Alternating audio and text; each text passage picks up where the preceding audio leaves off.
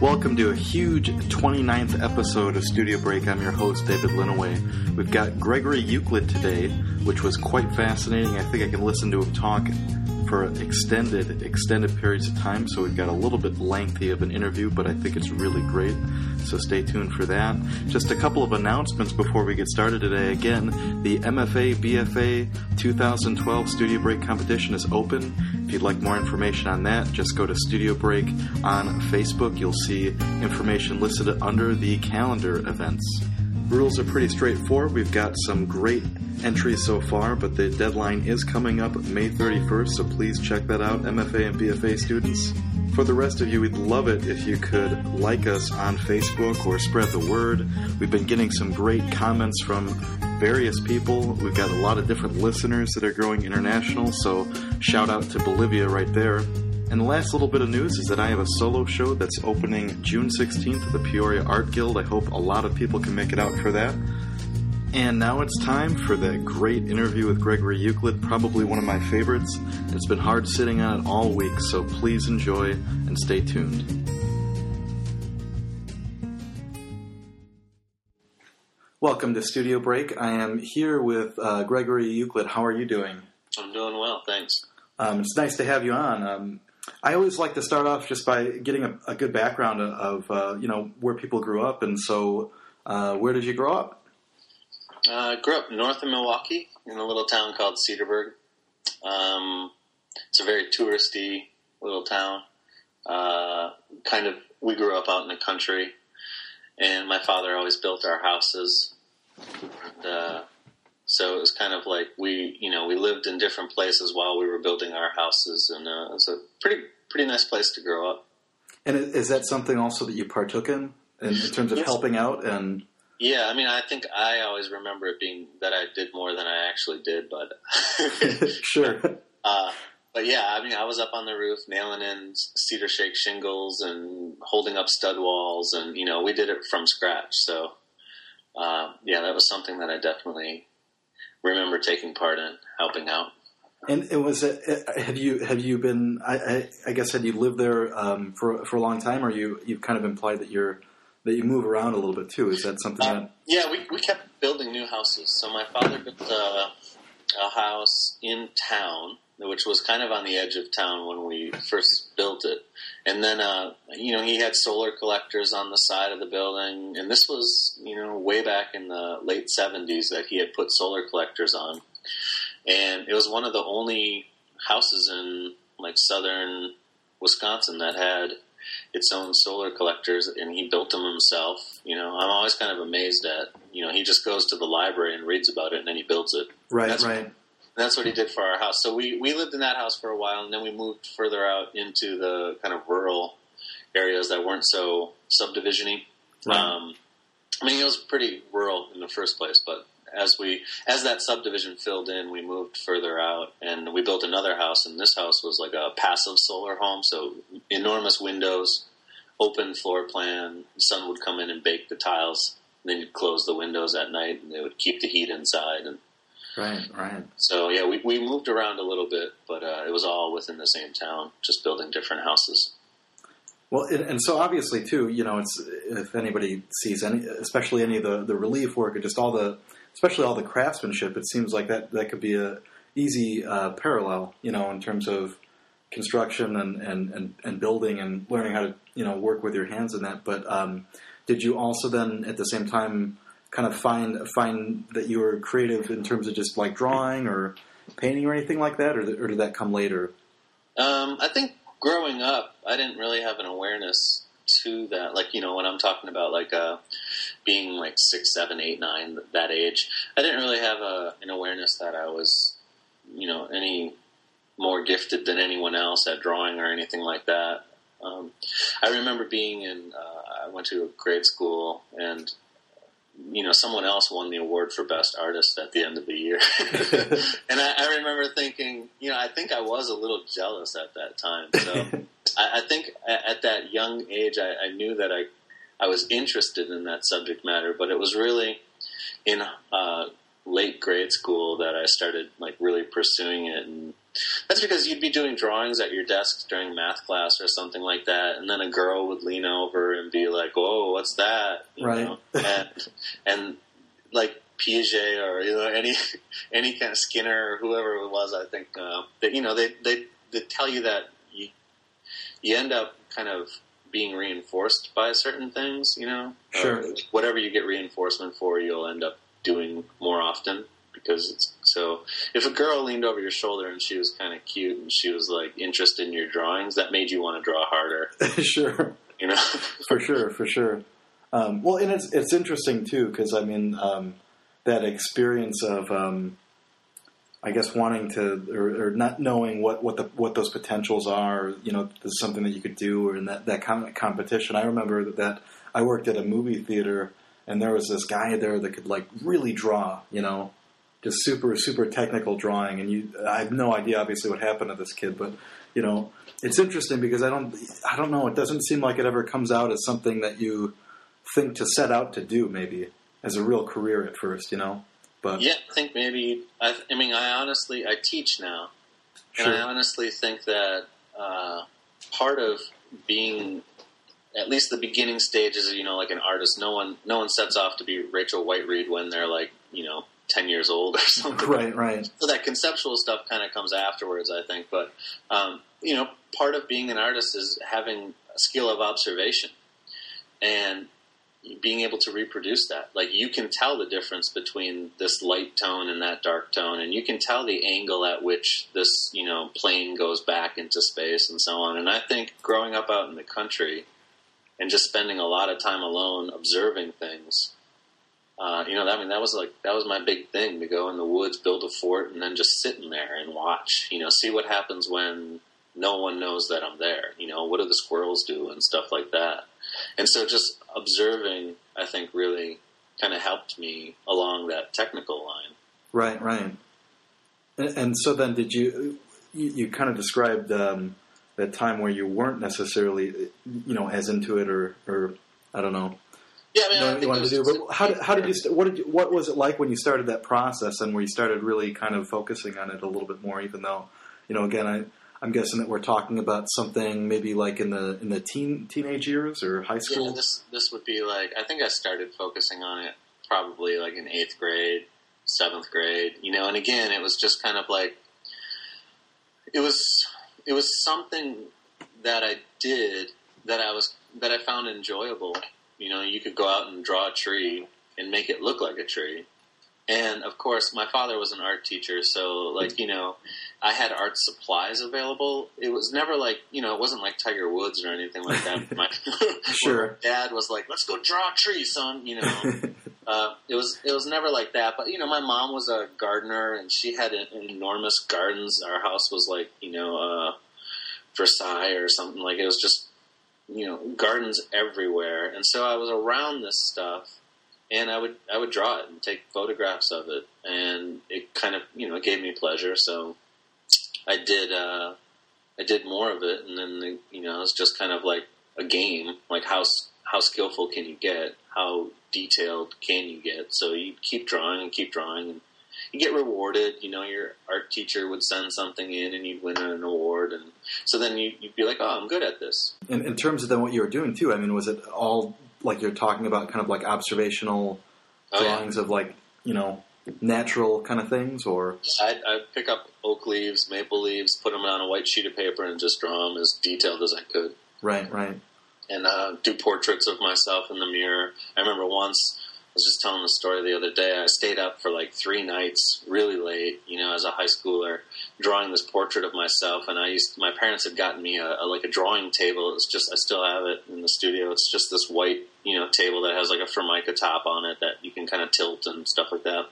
And I used to keep a glass of, juice or whatever next to me as I was drawing, listening to music. And I had finished it, and all of a sudden I spilled the glass on it. Man. And yeah, it was heartbreaking. I remember just the first time I ever felt like out of my head, like that I had just spent that much time doing this thing and then basically destroyed it.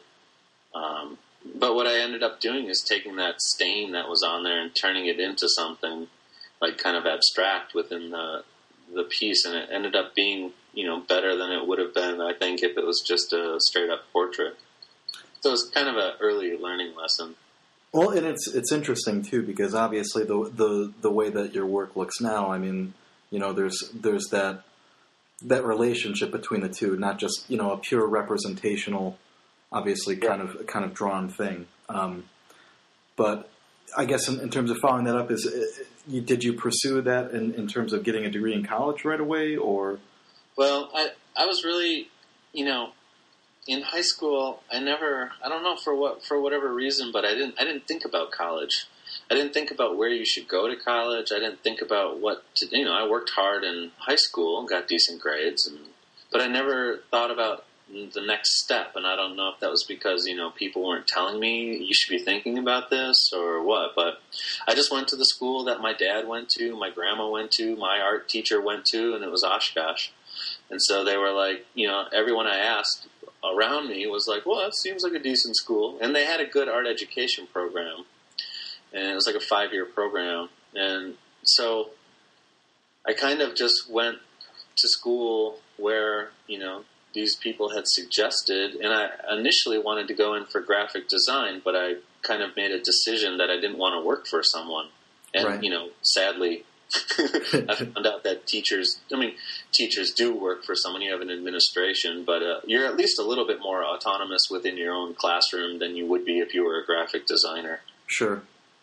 There's no Coca-Cola saying like, "Oh, that's too risque," or that's not. I would hate to do that, to be honest with you. Well, and it's interesting too, and I teach myself, but I always find it interesting that in terms of going in for like a graphic design degree, I mean, Coca-Cola is probably really exciting to work for, whereas I don't know, making an ad for a local mechanic like shop or something might really not be exciting at all. So that idea of kind of controlling, what you're going to do, I mean, makes a lot of sense, obviously. And so was it a big shift in terms of, I guess, working through that arc? I mean, if you have, a father that's kind of an art teacher, I'm guessing that he had a pretty big influence on those things when you were younger.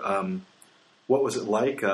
I guess starting to take classes and really kind of getting immersed with people that, had studied it themselves and all that. Yeah. Well, my dad being an art teacher it was interesting. Like I said, he never steered us toward that. The best thing that my dad gave me was this ability to just like be quiet. Like we'd go out on walks together through the forest and he wouldn't say a thing.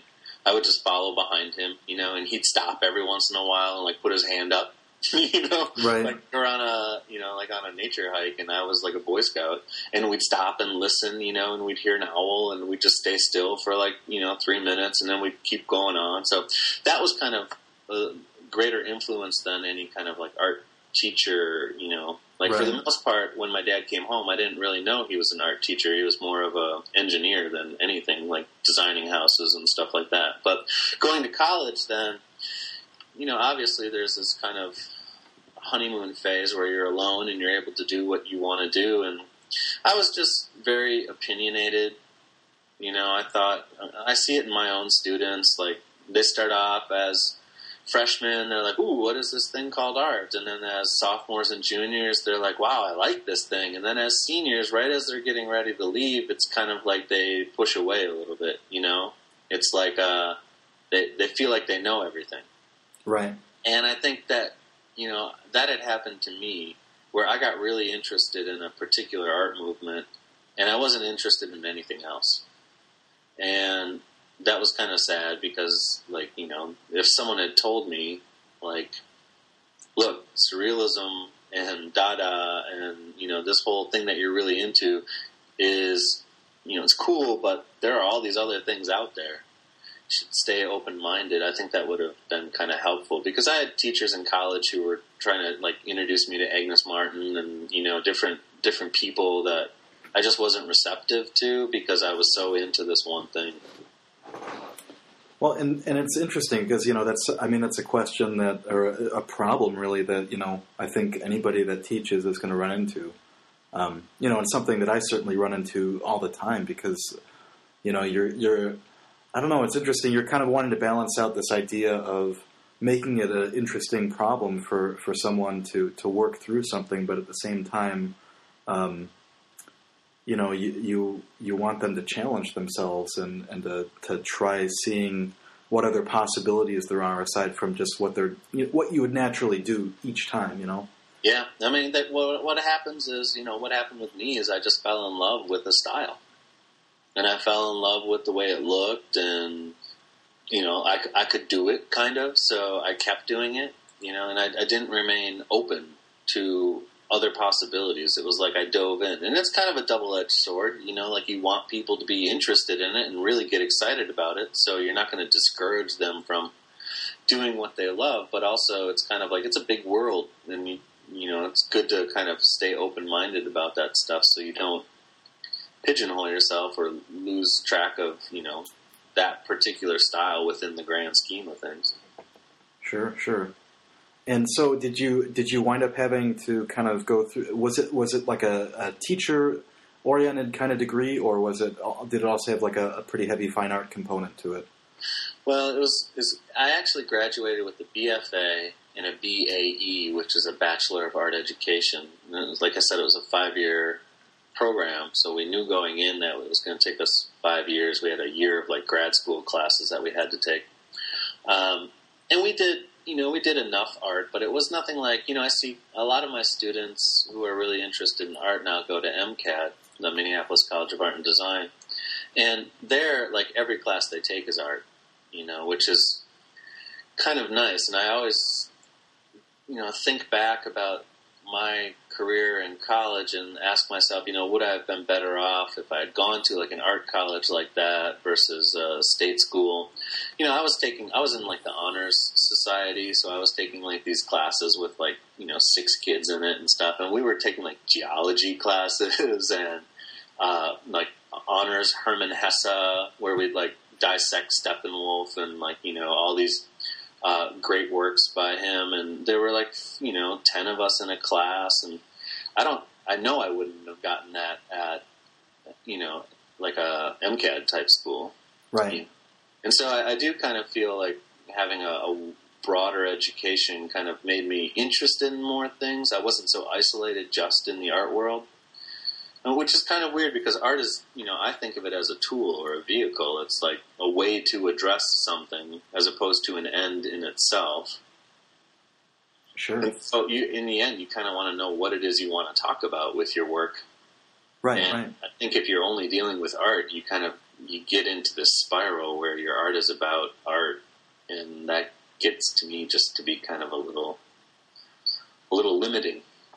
Well, and it's one of those things that it's been, 5 years since I finished my MFA, and you realize that things don't just happen in a bubble. You can't. I mean, in some ways, it's really difficult to even make something that, I don't know, you can kind of really look at in an accomplished way when you haven't really done things, or you haven't seen things, or you haven't really kind of established those things that you're interested in, outside of doing it for school, or, and it's just one of those things, I think, especially in an academic setting where you can wind up focusing so much on that you miss out on all these other things that are going to feed what your creativity. Exactly. And I took so many courses that had nothing to do with art. And some of them I didn't want to take, but some of them really kind of made me understand the world in a different way.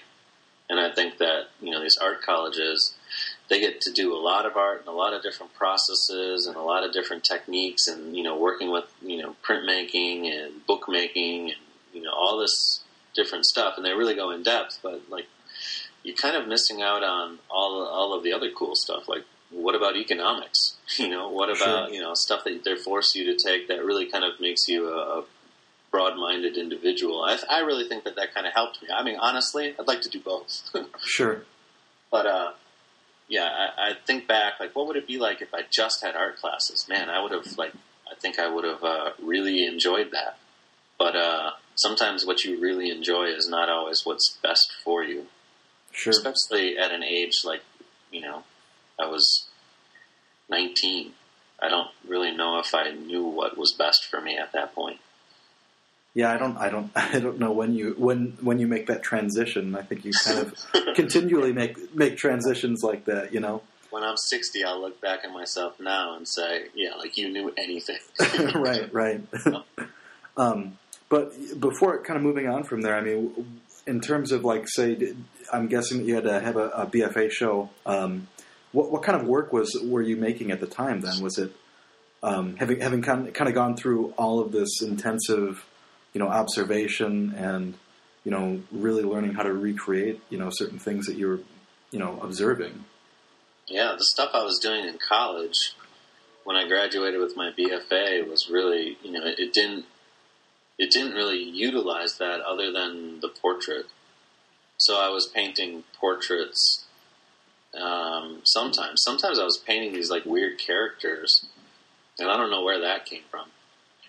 But they were just like these characters that I'd make that kind of fit into this abstract background. And then I started painting the, you know, portrait more realistically and kept this abstract background behind it. And, yeah, I think the work was, you know, in high school I was making relief work, which was kind of funny. I have these pieces in my garage still, where I'd take canvas and put wood behind it and, like, take fish hooks and poke it through the canvas and pull it back. So it almost looked kind of like a theater set on the surface of the painting. There were folds and, you know, areas that stuck way out. And then in college, I kind of stopped that and started making much more flat kind of paintings. And then they got increasingly more realistic.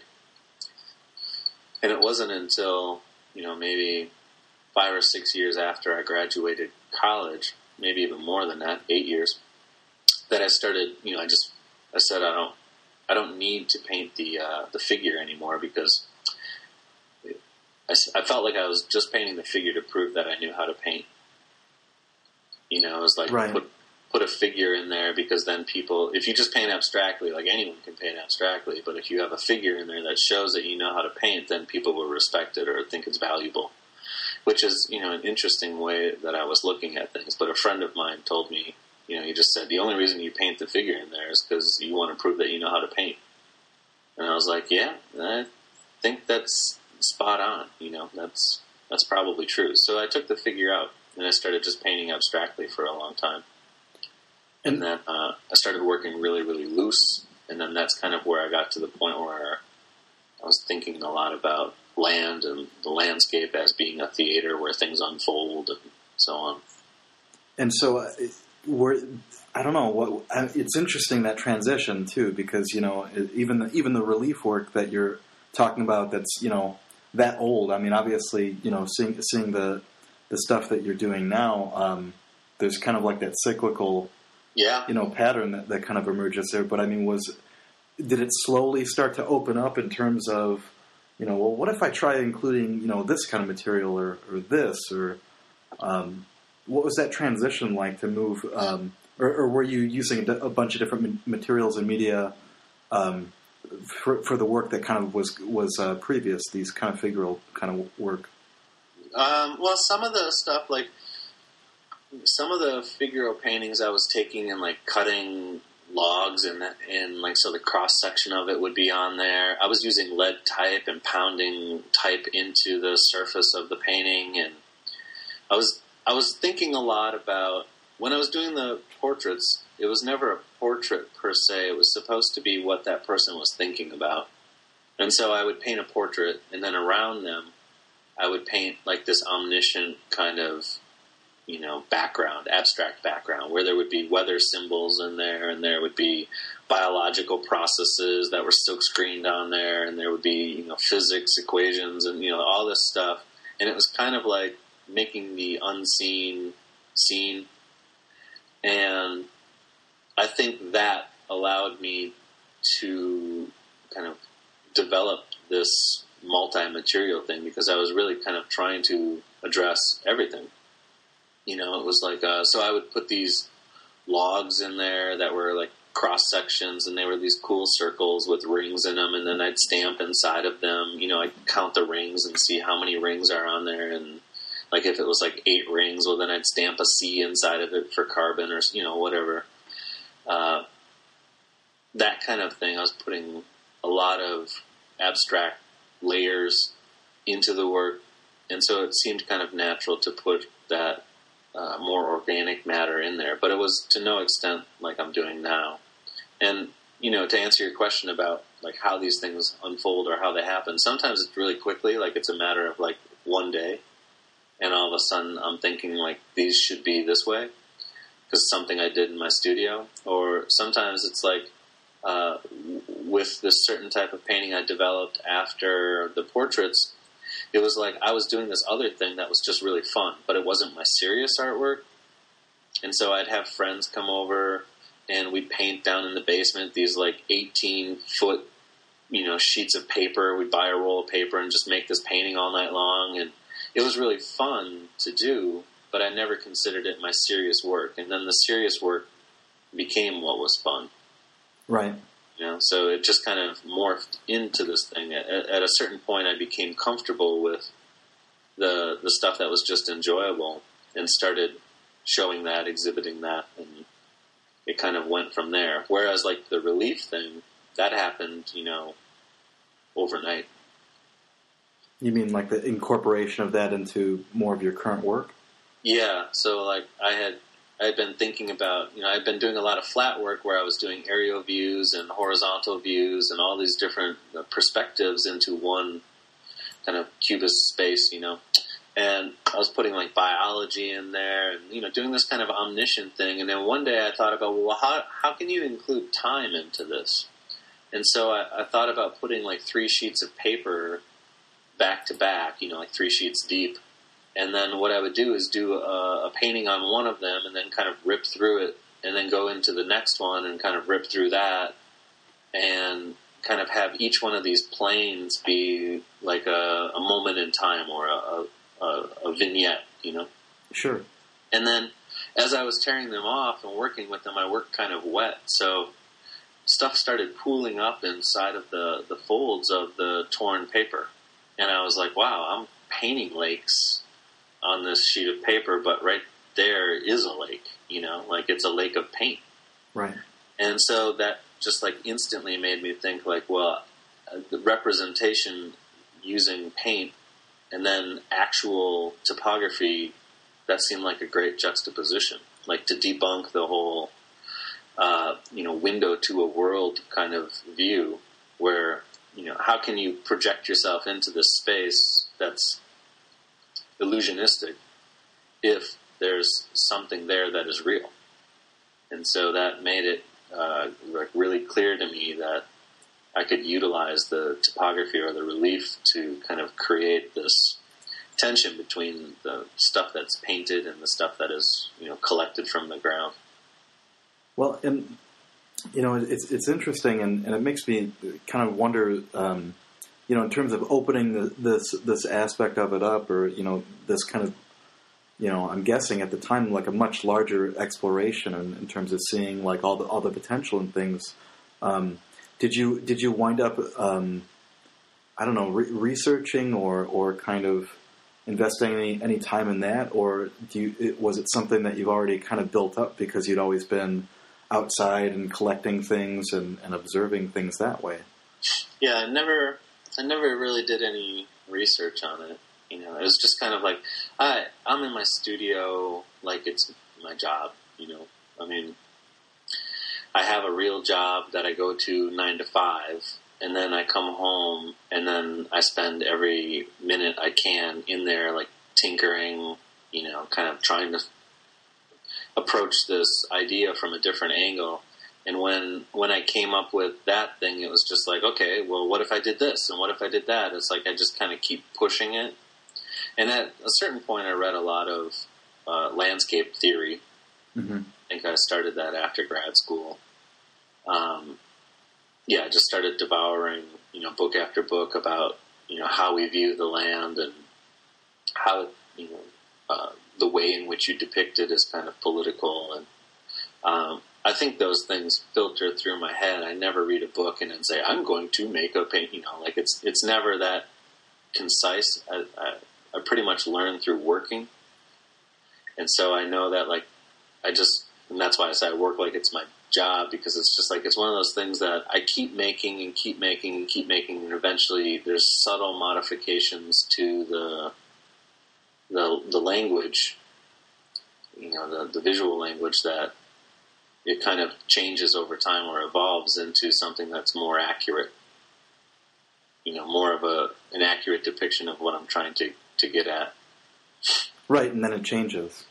Yeah, and then like you read something, or you think about something, or you see a material and you're like, wow, that's a great material. Like I started working with PETG, which is the stuff they use for vacuum packing, like headphones or action figures or whatever. And that material, it's petroleum based. So I thought it would be great to like bend that, make that into topography, or use that as my framing material, and have the landscapes kind of coming out like they were packaged, or like the landscape was alive and that it was pushing out against this frame, and the whole history of the frame and what the frame means and what the frame does to the piece, and like having that be bent or warped, So there was, in that instance, it was like a material that allowed me to kind of push the idea a little further. Well, and that also, I was going to say, in some of the flat works, there's kind of some curved lines or linear elements, and some of them really, do become part of that frame. Is that kind of what you're referencing a little bit? With when I was doing the flat works and doing those lines, I was really thinking a lot about like how one thing leads to another. Because I always felt like those flat works were about like if-then statements. Like if this is here, then that's going to be there. If you have a river, then there's a possibility of a civilization, in whatever, 1730, there's a possibility of a civilization being there because there's a river and we can get goods up and down it. And, so there's always kind of like this. I start off with a gesture, and then that gesture is just like paint on the, it's kind of abstract. And I start thinking about like, well, that's kind of green there. So those are fields. Where does that go? Like, so it's a lot of, like I said before, like these little vignettes that are kind of associated with each other, and those lines seemed to be this thing that not only visually, connect these things, but also kind of feels like some kind of odd timeline, or some kind of diagrammatic element that's maybe like a seed proliferation, or migratory patterns of birds. It seemed to always have this double meaning for me, that it's not only just a decorative element which contrasts this or kind of adds to this notion of the pastoral, but it also has this kind of meaning of like diagramming as well, in that context of like these little vignettes. Well, and I guess one of the other questions, well, gosh, there's plenty of questions, but so in terms of the material and kind of approaching materials, I mean, I don't know, what's that process like? I mean, do you wind up then, just trying to want to experiment with a particular thing because you come across it, or, do you hold on to things that have been, taking up space for years and years before you kind of figure out a way that you can use them? It's a little bit of both. I never go out looking for materials. That seems a little too contrived for me. Like there are stores up here, like surplus stores that people go to get, all sorts of random stuff. I went into one a couple times and I was like, oh, I could use that. But it seemed too like disingenuous. The stuff that I use comes from like things that I'm directly encountering on a day-to-day basis. And it's often stuff that's like multiples, things that I can find for free. Things that are commonly thrown away, things that, I find out in the yard that aren't really supposed to be there but are there, or things that are in the yard that are supposed to be there, but I use them and mine them kind of like we do in other areas of our economy.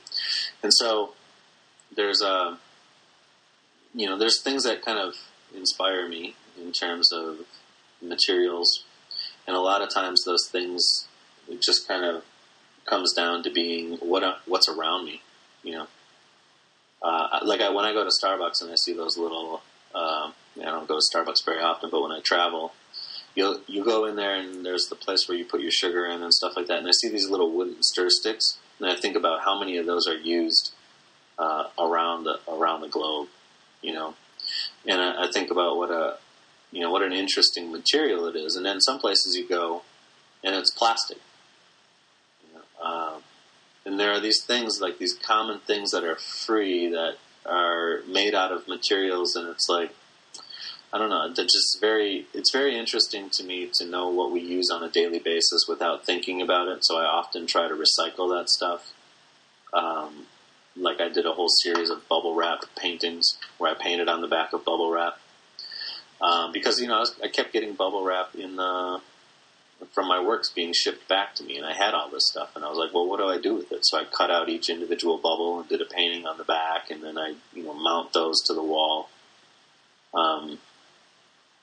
So materials are just kind of something that I discover frequently enough to keep me interested. I've never been lacking inspiration from material. Are there any fun failures that that didn't work out? In terms of material? Yeah. Not that I can. Well, I used to use wax quite a bit. That's a good failure. It was successful, but then it became a failure. I would take little bits of paintings and, grab them off of my work, just like take a handful of painting and then kind of seal it in wax. And then I made these PETG domes that I slumped down into, they kind of look like, specimens. And I dipped them in wax to seal them. And I would dip the whole thing in wax 10 times to give it a nice big thick coat around there. And then when I shipped them, one time I shipped them to LA, and it got so hot in the UPS truck or FedEx truck or whatever that they melted. And the other time I shipped them to Denver, and the altitude change popped them all. So it was right before my show. I had to go out there and buy a propane torch and seal them before the show on the opening night. Yeah, those stories are always interesting, but it's interesting too because it seems like those limitations would be the kind of things that you, or I don't know, just even that story that you were talking about, that portrait that you did, while you were in high school or grade school, and kind of finding a way to adapt. It seems like there's a lot of invention that comes from things like that. Yeah, exploration, I think, that's something that in my studio, it's constant. What can I do with this material? How can I push this material? I live by a cornfield. So after the people go through and, pick all the corn, it's got Monsanto written all over it. And it's like they spray stuff in the soil. It's like a great material for me because it's everything that the work is about. And when I go up there, there's tons of corn husks, and they're bright red, because they've gotten all the corn out of it, and all that's left is the husk and the whatever that center part is called, the kernel type thing. And it's all bright red, and I was like, wow, this is great. It's free, first of all. Second of all, it has symbolic meaning, in terms of what I'm doing with my work and addressing issues of land use.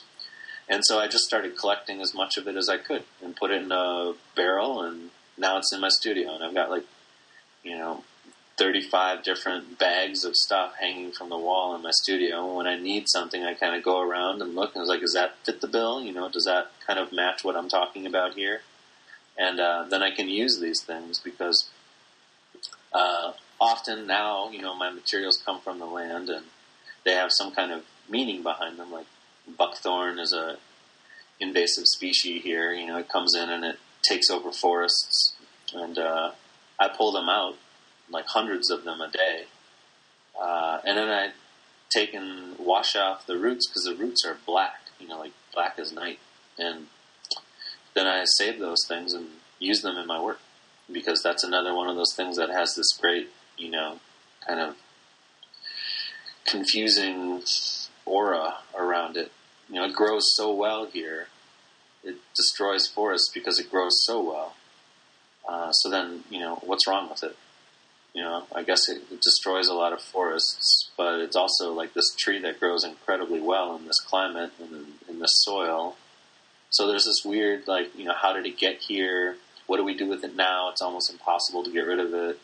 Yet it's kind of destroying the native forest, but what was native here before this was native? There's always questions around, that kind of make that material interesting for me.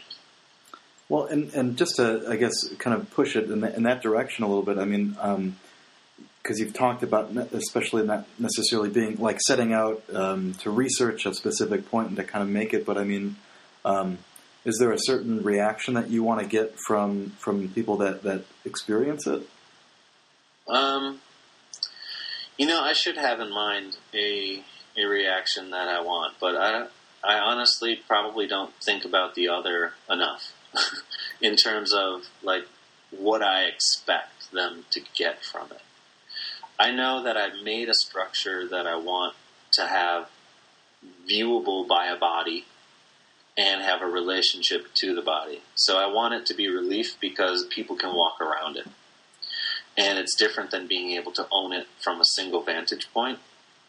You can't just project yourself into it. It's not a rectangle on a wall that's flat that you can just, like, sit in front of. It has some interactivity, so it's not something that's really viewable very well from the internet. I don't make prints of that work for that reason. It's supposed to be viewed in person, kind of thing. So I think that when I'm thinking about making that work, that's the first and foremost thing on my mind, is that, how do I make this address the issues of land and observation and use? And then I'm just kind of putting it out there and letting people decide. I think it's kind of one of those things that even making the work, I've read tons of books on the subject matter, but I don't ever set out to illustrate one point. It's kind of like there's this general thing that if I feel something fits in the work, it makes sense to me on a materials level or an aesthetic level, then I just trust myself and say, like, yeah, that makes sense. I don't go back and look for some type of verification or validation of that. And then the same thing with, like, people viewing it. I think that when someone looks at my work, they may be struck by the nature of it, that it's relief, or they're struck by the pastoral scenes, because they're painted well or they're painted interestingly. And then all of a sudden, my mom, she'll be like, oh, I like that part, because it's a nice, pretty painting of a landscape. But then right next to it, there's all the styrofoam and bubble wrap or something like that. And so it kind of forces you to, it draws people in, and then it forces them to think about the larger issues just because of what's present. How was it that you started incorporating things into more of an installation? Well, those kind of came about in two different ways. I think one was that I was invited to Pulse to have a solo show at their little addendum show called Impulse. And so this is down in Art Basel in Miami. And I consider myself an artist who works with the land, and I respect, like, sustainable goals and things like that. And so taking all of my work down to Miami and having it on display seemed it's problematic for me, because when I ship my work, I have to think about what am I using. When I made the book that I made with David B. Smith of my work, I thought about who was going to be making the book. It was like 3 times cheaper to have it done in China than it was to have it done here, but that's not something I'm really interested in. And so there were some things that were problematic about taking my work that deals with land and land use and sustainability and nature and shipping it down to Miami and having it shown and kind of pretending like, I only care about the land when I'm in my studio, but when I'm showing my work and when I'm carrying it around the world on these planes and jets that use all this fuel and this and that, then I don't care about it. It seemed kind of a contradiction. So what I did is I didn't hide the crates. So normally what happens is you ship all your work down there and then you pay to have Pulse hold the crates for you in this storage facility so that they're out of view, obviously. And so what I did is I said, okay, that's what's going to happen. I talked to David beforehand and I said, well, what are they going to do with all the crates? What are they going to do with all this packing material and stuff? And they said, they store them in this facility. And I said, well, I don't want to hide it. I want to make that part of the piece. I want to make that part of the show. So what I'm going to do is stack up all the crates that I used to get the work that's in the show, stack up those crates right in front of the work. And Dave was like, okay, wait a minute, what?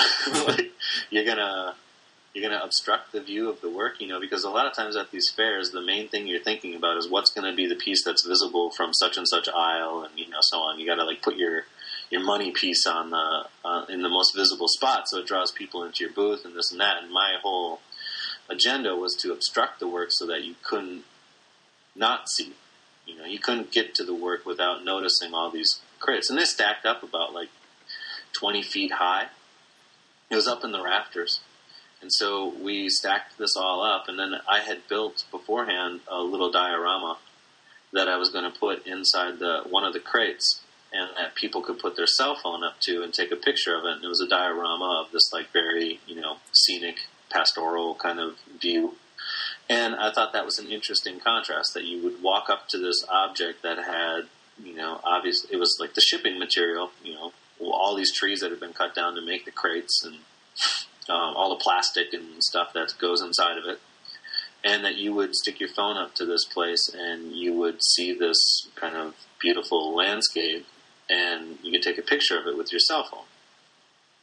And that idea that we hold nature inside of our mind, we have this idea of it as being, it's out there somewhere, fine, it's protected. We can have dumps here. We can spray this chemical in our yard here because somewhere there's nature that's beautiful and pristine still, and it's we only have this small little corner of the world here, so it's it's fine. And that idea that, what's visible on the outside is we live in kind of this garbage world, where we put roads in all over the place and we have, tons of just non-interesting, just kind of gross stuff, basically was how I think of it. It's all advertising, it's all capitalism, it's all commerce-based, signs on the side of the road, giant billboards, and, everything is kind of for making money.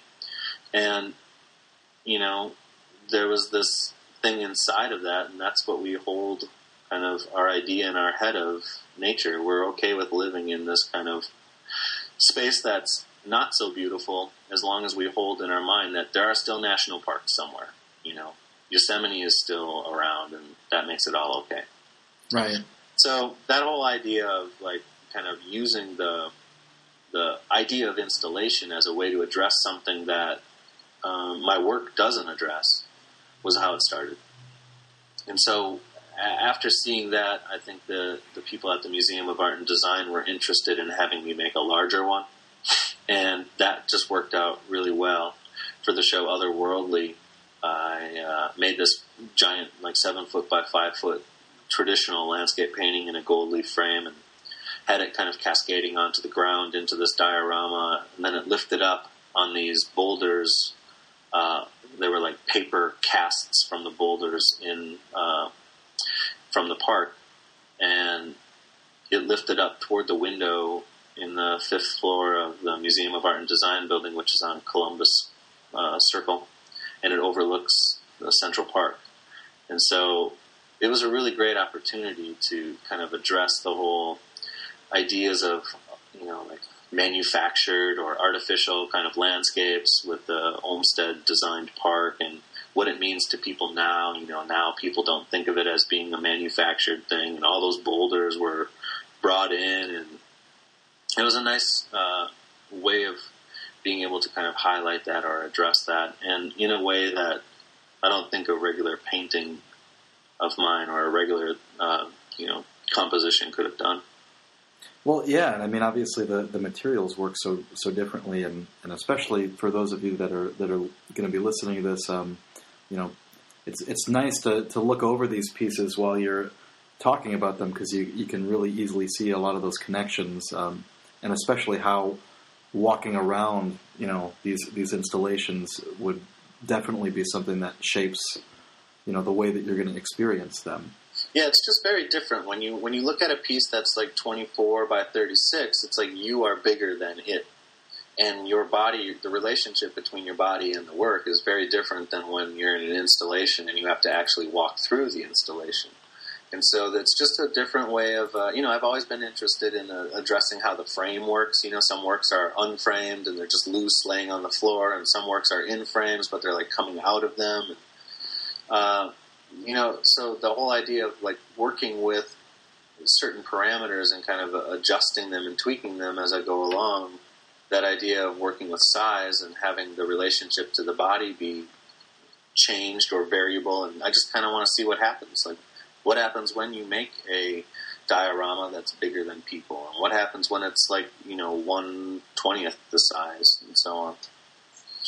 Well, and are there any materials that you haven't, I guess, or I guess any new modes of working that you're I guess going to be expanding into, or is it just something that you kind of come to it when you come to it?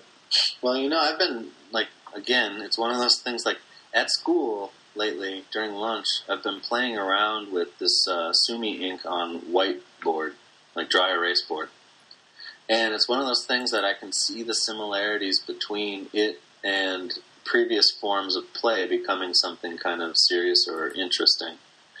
And so I've been making these Sumi large, you know, like 4 foot by 4 foot Sumi ink drawings on whiteboards, and kind of in the old flat style. It's just kind of playful and fun, and they're quick, and, you know, they only take like 25, 30 minutes to do.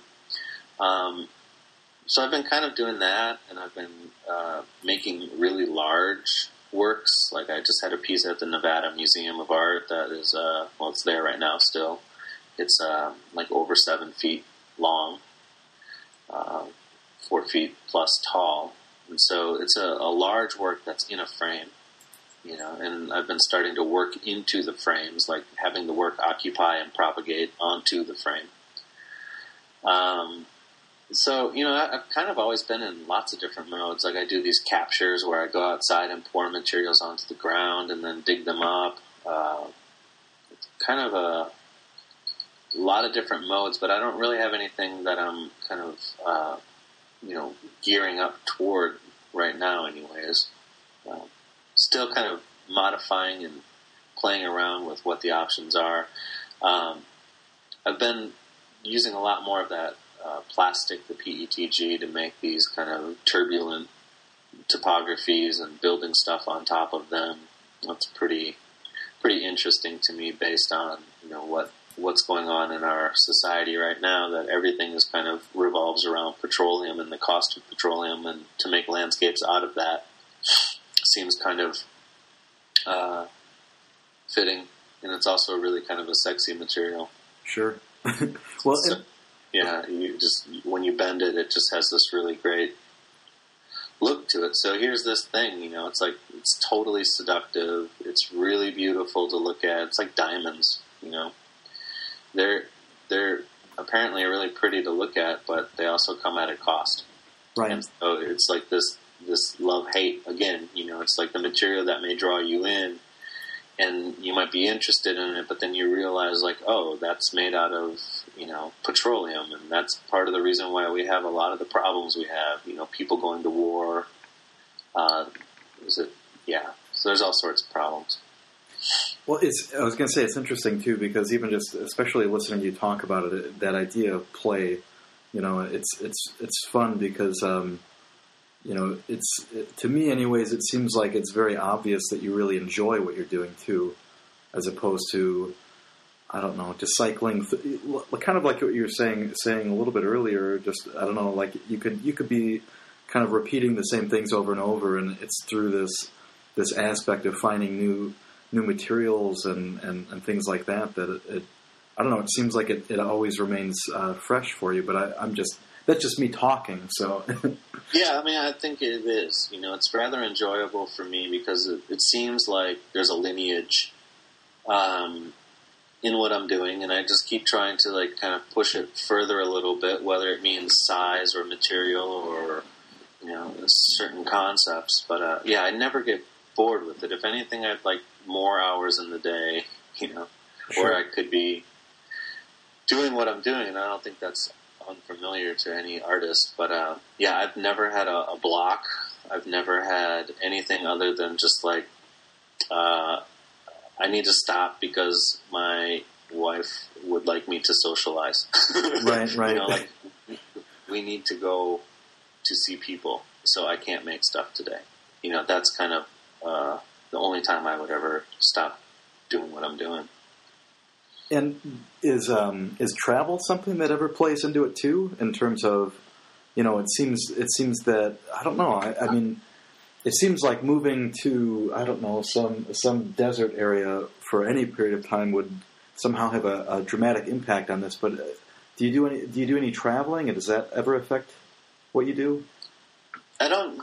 I mean, being a high school teacher, it's like you don't get a ton of time to travel. I do enough traveling. Like I was just in Reno for this show at Nevada, the Museum of Art there. I've been to New York several times for the stuff there. But travel for me usually, it correlates with where I'm having a show. And so I went to Arizona, I went to California, I went to Seattle, so all these different places are wherever I have a show and I'm giving a lecture or something like that, then I get to go there. And it does affect, since all the painting that's in the work is based on memory, it's like I just sit down and kind of start thinking about land. And so it's kind of, free form at that point, stream of consciousness kind of thing. And I like that because it's like, how am I viewing land, or how am I thinking about it right now? Like what's on my mind when it comes to it. And so then that's where I start from. And if I'm in LA for 2 weeks, then there's palm trees in the work. And if I'm not in LA, there won't be palm trees in the work. Right. And so it's kind of based on what's around me. And, that stuff affects me greatly. And like, the materials I pick up too. So when I was out in Nevada, they have these like really cool seed pods all over the place. And I was picking up these seed pods and started using them in the work because it seemed like, well, there's something that's free and there, it's kind of a cool form, and get multiples of it and utilize it in a way like, I kind of think of this environment around me as a place where I could mine and, use to just the way kind of, the mining industry in Minnesota, they go into the ground and they grab copper and taconite and stuff like that. I just look around and kind of scavenge to find what's dead around me that I can use in my work. Well, and it's interesting. I wonder, do you wind up going back to the hotel room early so that you can play around with some materials that you find, or? Usually when I travel, unfortunately, I don't. What I end up doing is I try to either rent a car. Sadly, that's the only way you can get around is to, so I'm usually in a city and I want to get out of there. Right. So I look for the closest, when I was in Seattle, what did I do? I went up to the Olympic National Forest. When I was in Tucson, I went to Mount Lemmon. And it's like wherever I am, when I'm in Denver, I try to get up into the mountains. I try to go up and experience this thing that other people from that area think of as a vacation, because it's kind of cool. When you're in Denver, it's like everyone knows the mountains. And everyone thinks about the mountains as being this, natural thing that, they identify themselves with. But you go up to the mountains, and it's like the dirtiest place on earth. It's gross. I mean, it's like all the riverbeds are filled with clothing and tires and plastic, and it's just, it's like it's kind of interesting that from afar it looks like this really great, monument to how natural everything is, and then up close it's just like right. And I love to see that. I love to experience that. So I kind of seek those things out. I like to go where people would go from that area if they had time off. So Minneapolis, everyone goes up to the North Shore or to the lake. And so when I'm in these places, I don't really work. I just kind of experience. I try to get some kind of feel for what is valued in this community. What natural thing do they identify with? And I want to go spend some time with that. Well, and I wonder too, because you've talked like a good deal about experience and observation and that. Do you wind up taking pictures of these places then, or do you just observe them? And it's kind of silly because I take these pictures and I never use them for anything. But it is kind of like this idea of, it's a silly idea of, wanting to document it and being able to go back to it and kind of also framing it. I do think there's some value in taking a picture of something because it seems like our minds can remember the things that we took pictures of. We stop and we actively pause, take a photograph of something. And it's like, even though we may never go back to that photograph again, the fact that we stopped and took a picture and like labored over the composition or whatever, that our mind remembers that. So it's kind of like a way of cataloging these things in your own mind. Like, I always remember the place where I stop and take a picture, if it's on the side of the road or like a scenic turnout or whatever. If it's just like I had to go crawl up on top of this hill to get this picture, it's interesting. Like I said, I never look at those pictures again, really, but the act of taking a picture seems kind of important. Well, and it's interesting too, because it makes me question that for myself, just because, yesterday I was dropping off work in Rockford, and then spent a good chunk of time just driving around and looking for things like that. But there's times where for me anyways, where it's much easier to kind of get into that atmosphere, and then there's times where it's just something that's really passed by. But it's just interesting because then people wind up using those things or not using those things, or I don't know. It's interesting how much variety is built into the way that people work through those things or hold on to them or engage with them or not engage with them.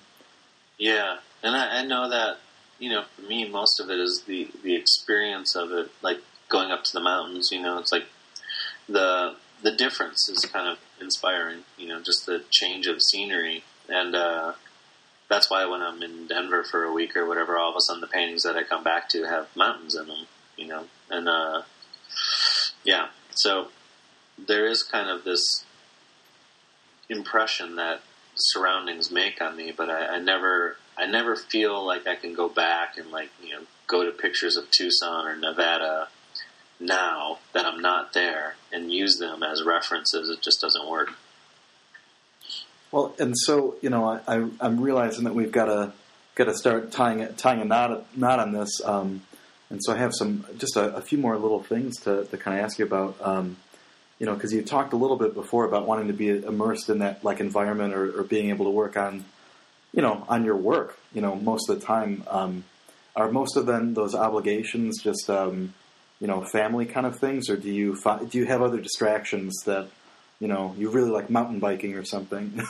I like being out in the land, if I wasn't, that's the biggest, I wouldn't call it a distraction, but I'd call it a biggest time consumer, is that I like gardening. I like just going out. I have these trails that are through my woods that, I kind of like walk, and it's the only way I get exercise. So I go walk these trails, and I'll find a cool spot where the sun's coming through, and I'll just sit down and do that observation thing. And then I'm also interested in making the garden here. I guess that's a carryover from my mother. But yeah, so that takes a ton of time to manage and maintain a garden, and not only for food, but just for visual as well. But otherwise, it's like social obligations. You're supposed to go to people's birthdays. yeah, traditionally. Yep. So there's, if it was up to me, thank God I have someone who's more social than I am, because I would just sit in the studio all day, every day, and that's probably not that healthy. I mean, I like going out. I like doing the stuff that we end up doing. I enjoy the people that we're with, but I would just never think of it. Right. Well, and so one of my other favorite questions to ask people too is just to kind of, and first of all, it'd be really interesting to actually see what your studio looks like, because I don't know why, I just imagine just like, I don't know, things just kind of spiraling out from everywhere. It's kind of a natural history museum. You know, I mean, there's literally bags of found material everywhere. I have like drawers and drawers of styrofoam from France and glass from the beach here and pods from this tree. And yeah, it's just all of it's in bags, kind of clear bags labeled and tacked to the wall. And when you are working, then do you wind up listening to music or? Oh yeah. For me, you know, I'm way more interested in music than art. You know, when I say that, what I mean is I respond more viscerally to music. Like when I hear a good band or like some really great musician, it does something to my brain chemistry. You know, like it actually changes me.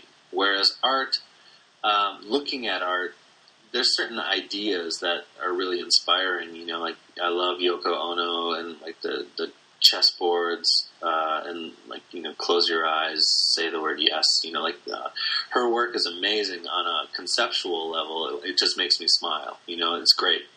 But I don't get that excited about seeing most people's work.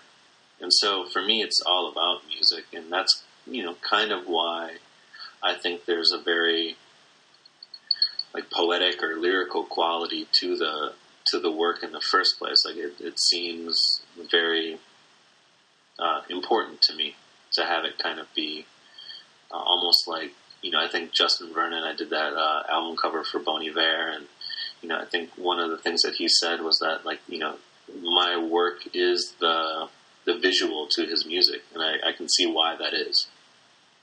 Because, you know, I attempt to make my work kind of a music in a sense.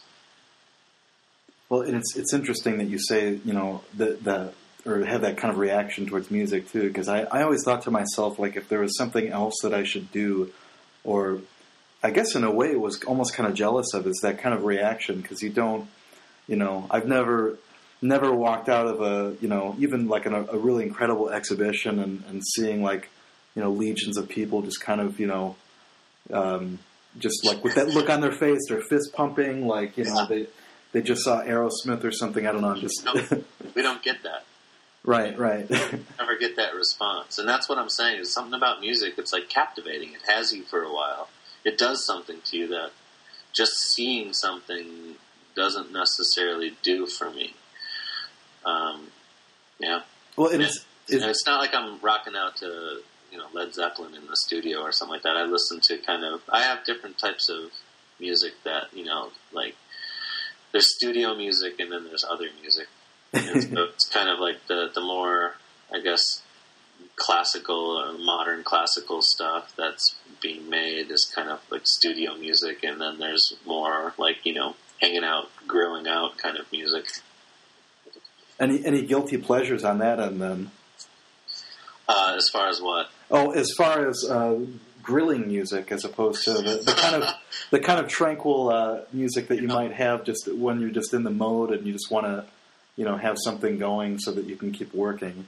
There's kind of the usual suspects. You know, it's like alternative rock, like stuff that's kind of out there, but not, you know, there's like the stuff that just sounds good, like the folk kind of, I like all sorts of music. I mean, seriously, like Impulse and Blue Note jazz stuff, like that's amazing to me. And, you know, kind of like late 90s or early 90s, you know, My Bloody Valentine and Slow Dive, stuff like that. I love that stuff as well.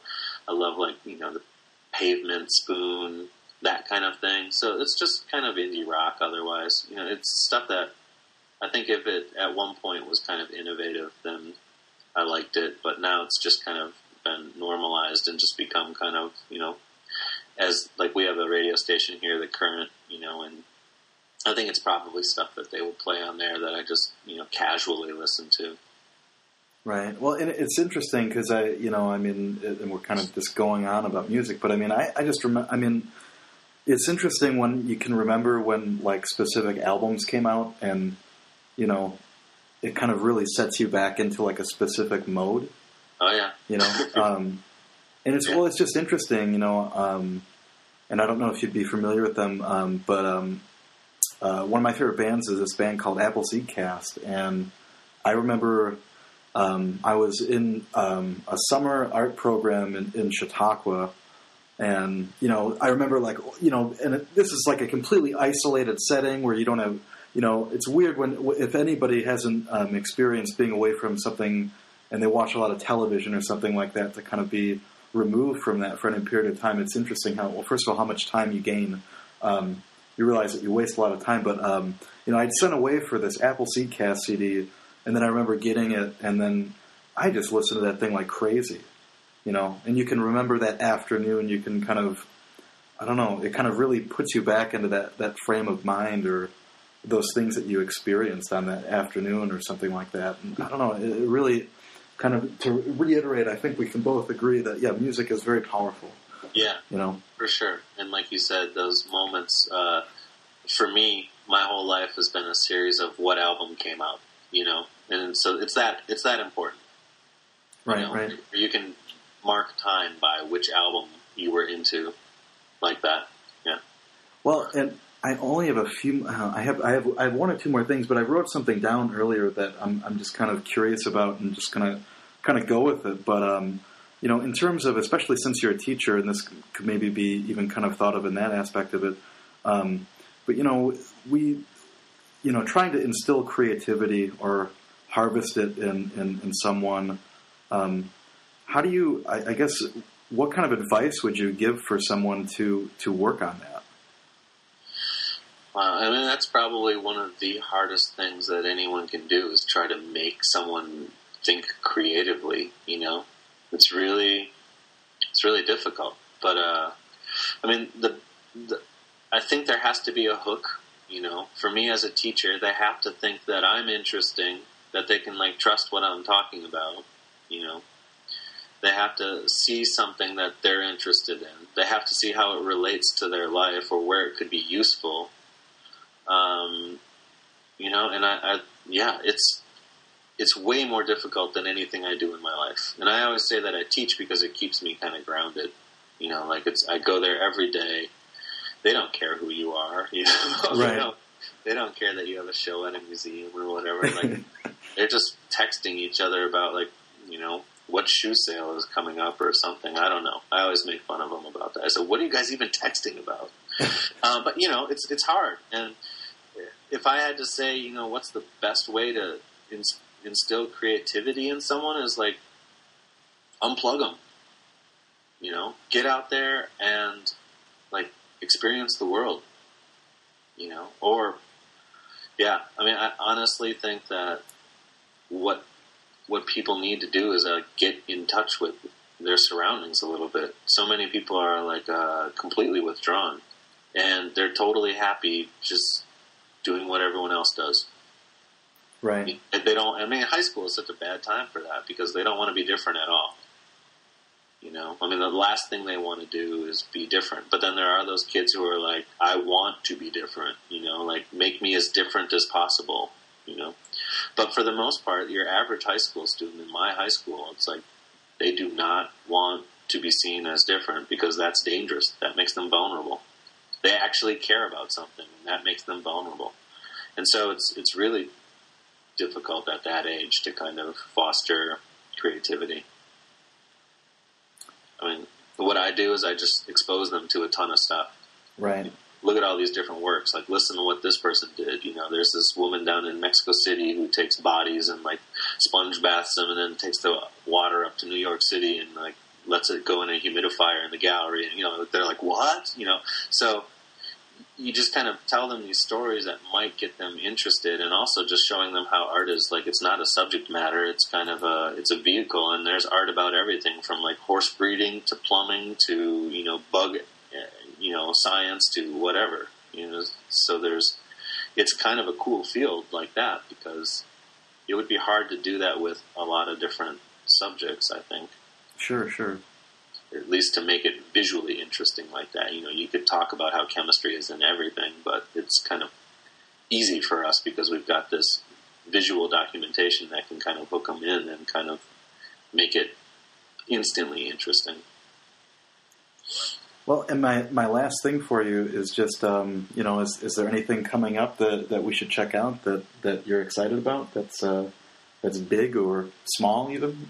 Well, I just had this opening at the Nevada Museum of Art, and I went out there and had a great time. Like, they've got an awesome facility there and a really great land and environment, art and environment library out there that's pretty cool. Every book that you would ever want is in there. Upcoming is I'll have some work at Art Basel again in Miami with David B. Smith, and I think I have a solo show at some fair in New York following that. I'm not sure if it'll be Pulse or something else, but one of those fairs. And then I have a solo show at David B. Smith coming up this fall as well. So I'm kind of on production mode. I'm getting married in June, so kind of have a lot of stuff to do before this fall, and that's kind of what I'm working on right now, is making all of these pieces so that they're ready for being shipped and stuff. So that's kind of all that I'm working on. Well, it sounds like you're going to have a lot of fun then. Yeah, should be fun. Excellent. Well, thanks for chatting with me today. Yeah, you're welcome. Thank you for asking me. Thanks again to Gregory for joining us today. You can find out more about his work by visiting GregoryEuclid.com, and please get out there and see some of that art. It looks fantastic. If you like what you heard today, remember there's plenty of other interviews at StudioBreak.com. If you have any trouble with the default player, you can right-click and save as to get the file that way, or you can go to iTunes and subscribe for Studio Break. Just search under Studio Break under the iTunes Store and subscribe there. It's as simple as that. We'd love it if you take the time to join us at Studio Break on Facebook. Just like us there. You're going to find out more about upcoming artists joining the podcast and see previews of their work. While you're there, if you could forward that information on to the MFA, BFA competition that is now open, please, students, apply. We want to get more and more great entries. And if you could share that and encourage your students to apply, we'd really greatly appreciate it. Music for today's episode can be found at freemusicarchive.org, where you can download a ton of free music. Today we opened up with Jason Shaw's River Meditation, and we'll be taken out with Geotech's At Our Cabin in the Woods. Both great albums, and again, you can download those at freemusicarchive.org. Got an exciting announcement too. Our first visiting guest for Studio Break, John Reddington, has a show opening up Tuesday, May 1st at the Dublin Arts Center in Ohio. All new work. Please go and check that out. I think it's going to be very exciting. And I think just to apologize for losing an episode which is not available anymore, we're going to re-record it and put it out there, so you'll get a new in-depth interview with John talking about his work there. Lastly, again, if you like anything that you've heard today, please check out Studio Break. Please leave us some comments. Again, you can check out my work at davidlinaway.com and at 5piecesgallery.com. That's all the show we have today. We'll talk to you soon.